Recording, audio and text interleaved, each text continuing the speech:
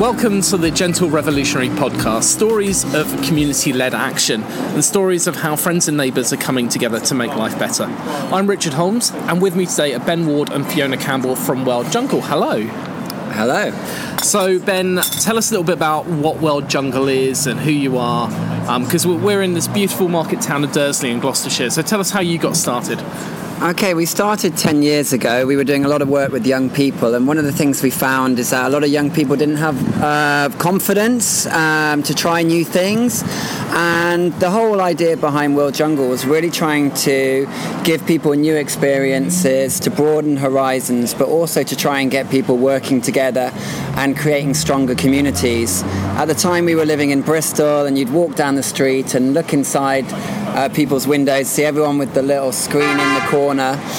And at the time we were finding it quite tough with our own children, and just felt it would be great if people worked together and did more things in common rather than living in their own isolated four walls, essentially.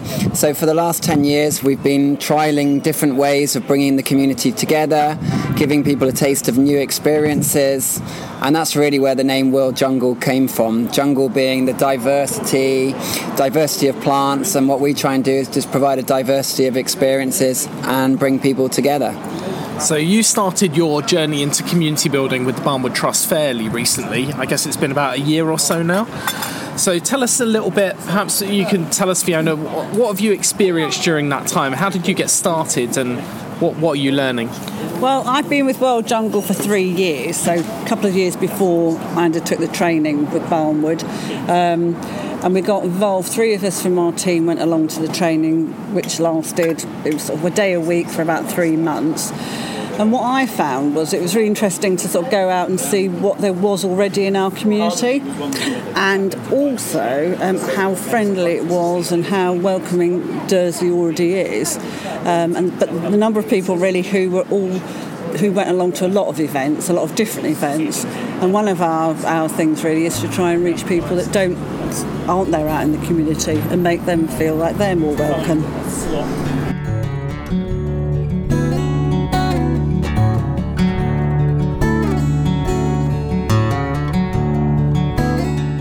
We know that stories are really important for mobilising communities. So what stories have you got here in Dursley that you think are making a difference to how people live their lives? Well, one of the things is that where I've perhaps or people from World Jungle have set up different projects, such as the Full of Life project, which I've worked on a lot, and it's in different sheltered accommodations within Dursley and Cam, and over in Berkeley as well, where people have actually, from within their own communities, with perhaps help from some volunteers. I'm not involved with those anymore, but they've been able to keep going. And I visit sort of every month or so, but I'm not the person, I'm not the energy behind that anymore. And that's really satisfying that just by my starting something, they can then carry on with that.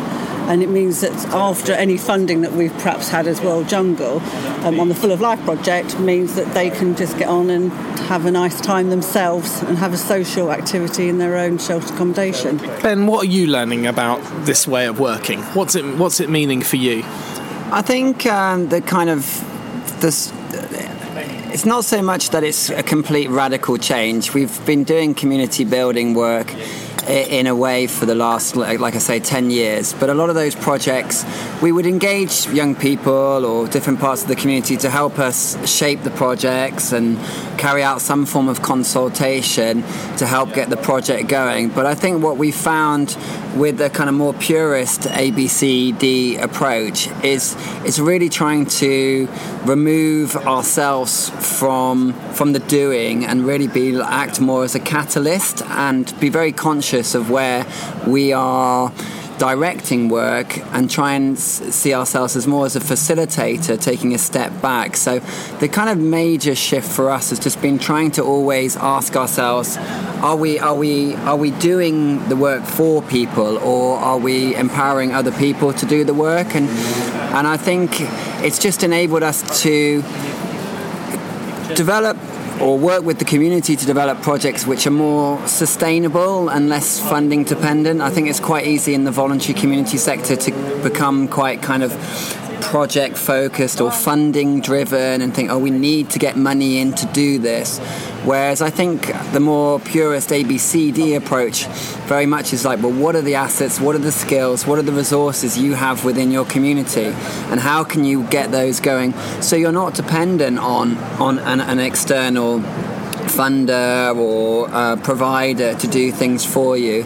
And some of the evidence we're beginning to see is these projects can take on a life of their own, which don't require the input from ourselves. Whereas before, a lot of our projects, we'd have funding for a year, 2 years, 3 years. Everyone would enjoy the activities we provided, but at the end of that period, it would stop and it wouldn't carry on. I think now we're very much more conscious from the very beginning about how these projects can be sustained on their own without external input. I know lots of people talk about, so how do you get started with this community building thing? Well, where do you start? So Fiona, where did you start? Well, I think the way I started was by having conversations with people and just literally saying hi to people. You might be queuing up at the gym, or say where we're sitting here, outside a cafe, someone will come along who perhaps you might have known 10 years ago because children went to school together. And rather than sort of going in on a very formal basis with maybe a questionnaire, you're just having a chat and what do you like about Dursley, what do you think, or would you like to much further down the conversation, is there anything you'd like to do? Is there any sort of group you'd like to set up? I mean, an example of this is not something that I've personally been involved with, but there's now a great knitting group at the library, which there were people who wanted to find someone to knit with and chat with. And so that was a space that they could use for free. And there's sort of at least 10 people now get together on a Wednesday morning who wouldn't have done that anyway. But it's definitely just being out there and getting to know people in the community, and also getting people who perhaps think they can't start anything to have the confidence to, it hasn't got to be anything big, it could just be you and one other person, just getting together to do something you both enjoy.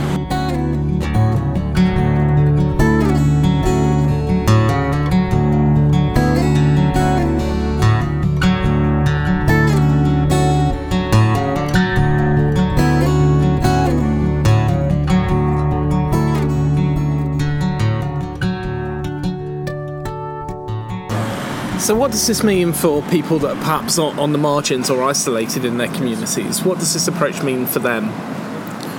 I think the thing is that it sort of takes the pressure away from them, because it's a friendly situation where it's quite informal, and you might go along the first time to something, but there'll be a friendly sort of face there, because it's other people from within your own community, rather than someone in authority saying you will come along to this group and you will enjoy it.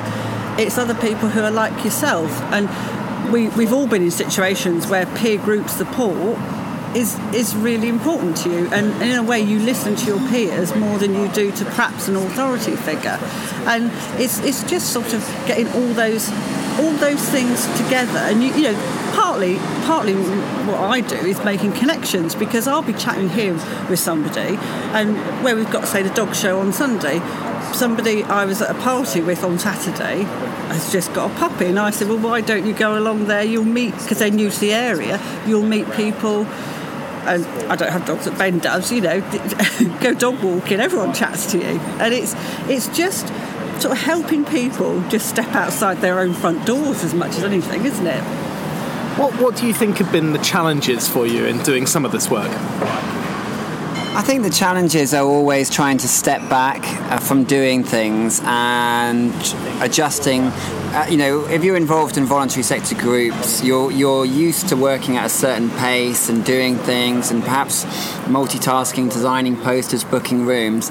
I think when you're trying to do community building or work with the community to get more going, it's really just trying to keep your hands behind your back and keep your mouth shut and not offer to do anything, yes. But be supportive and smiling and kind of encouraging at the same time. So it's a harder skill than you imagine if you're a doer, if you're used to being a kind of doing person or used to things operating at a certain pace. It's really just trying to let let that uncomfortable silence occur in the meetings where no one stands up to do anything, and not be the first one to kind of jump in, but really just let someone else feel the discomfort and let them put their hand up to do the task.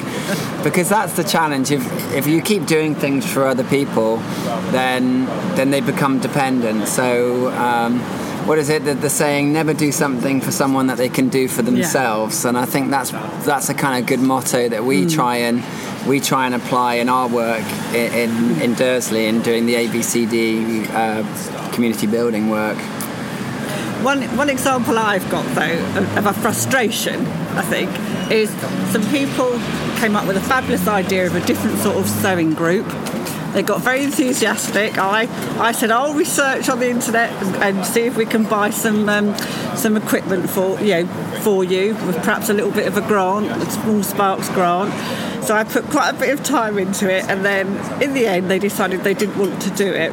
So I will say that the frustration then of, it's such a good idea, and I'm not saying it won't pop up somewhere else, in the future, in the next few years, but this whole thing about doing embroidery with sort of larger needles and things, but no, they just did not want to run with it. And so, of course, it's not my position to say, right, I'll set this up and then get people to come along. I have to wait for someone in the community to do it. And so that is, there's many examples of that where people have really good ideas, but they don't want to run with it, and you're thinking, that could be so good. And I guess you have to manage your own frustration through that. Completely. With support from the rest of the team at Barnwood. That's the great thing about these caring groups that on a Monday that we have, because you can say, and everybody's been in the same boat. So what advice would you give other people in different organisations that are thinking, well, this could be for us, but we don't know quite where to start with it? I think you have to look at your own resource, your own priorities as an organisation, and see what are your aims, what are your aspirations as an organisation, because it's not going to be for everybody. This way of working, it's a kind of unique approach, and it's a long-term approach, and it's a significant culture change to the way most people operate. So you need to be honest with yourself. You need to be honest with yourself as to whether or not this is the time, place, and whether you've got the resources to put into it. Because one of the benefits that we found through working with Barnwood is not being target driven, not having to face pressure of kind of intensive monitoring reports, and a recognition from Barnwood that this does take time. And I think that's going to be the challenge for different organisations, is to think, well, who are the drivers of that organisation? What are their expectations? Have you got buy-in at a senior level, board level, in terms of this approach? Do they understand? Do they genuinely understand what we're talking about by ABCD and a real grassroots, community, bottom-up way of doing things? Because it's quite easy to say, we want the community involved, we want them to have a voice, but do you really want that to be the way things operate? And so it does require honesty, and it requires a proper understanding of what this approach is about, I think. So I'd say I'd highly recommend it. It's a very fulfilling and positive, and in a world which is limited resources, where communities seem to be getting more isolated and people more cut off in many ways, we need this more than ever. But there is a challenge to deliver this in a genuine and authentic way. Fiona, what's been your highlight? My highlight is definitely meeting a more diverse section of the sort of Cam Dursley area. Every age group, lots of different people. It's been just great. And as you reflect on the work that you've done, what do you think your learning has been? Well, my personal learning is definitely that you have to step back and let people find their own way, but with some support from you. I mean, we've got a fabulous social reporter, and I've had to sort of say, you write that piece. I won't write it. You write it. And so it's just seeing perhaps her grow is fantastic. Definitely highlight. Ben and Fiona, thank you so much for your time. It's been lovely to hear about your experiences here in Dursley, and good luck for the future. Thank you. Thank you.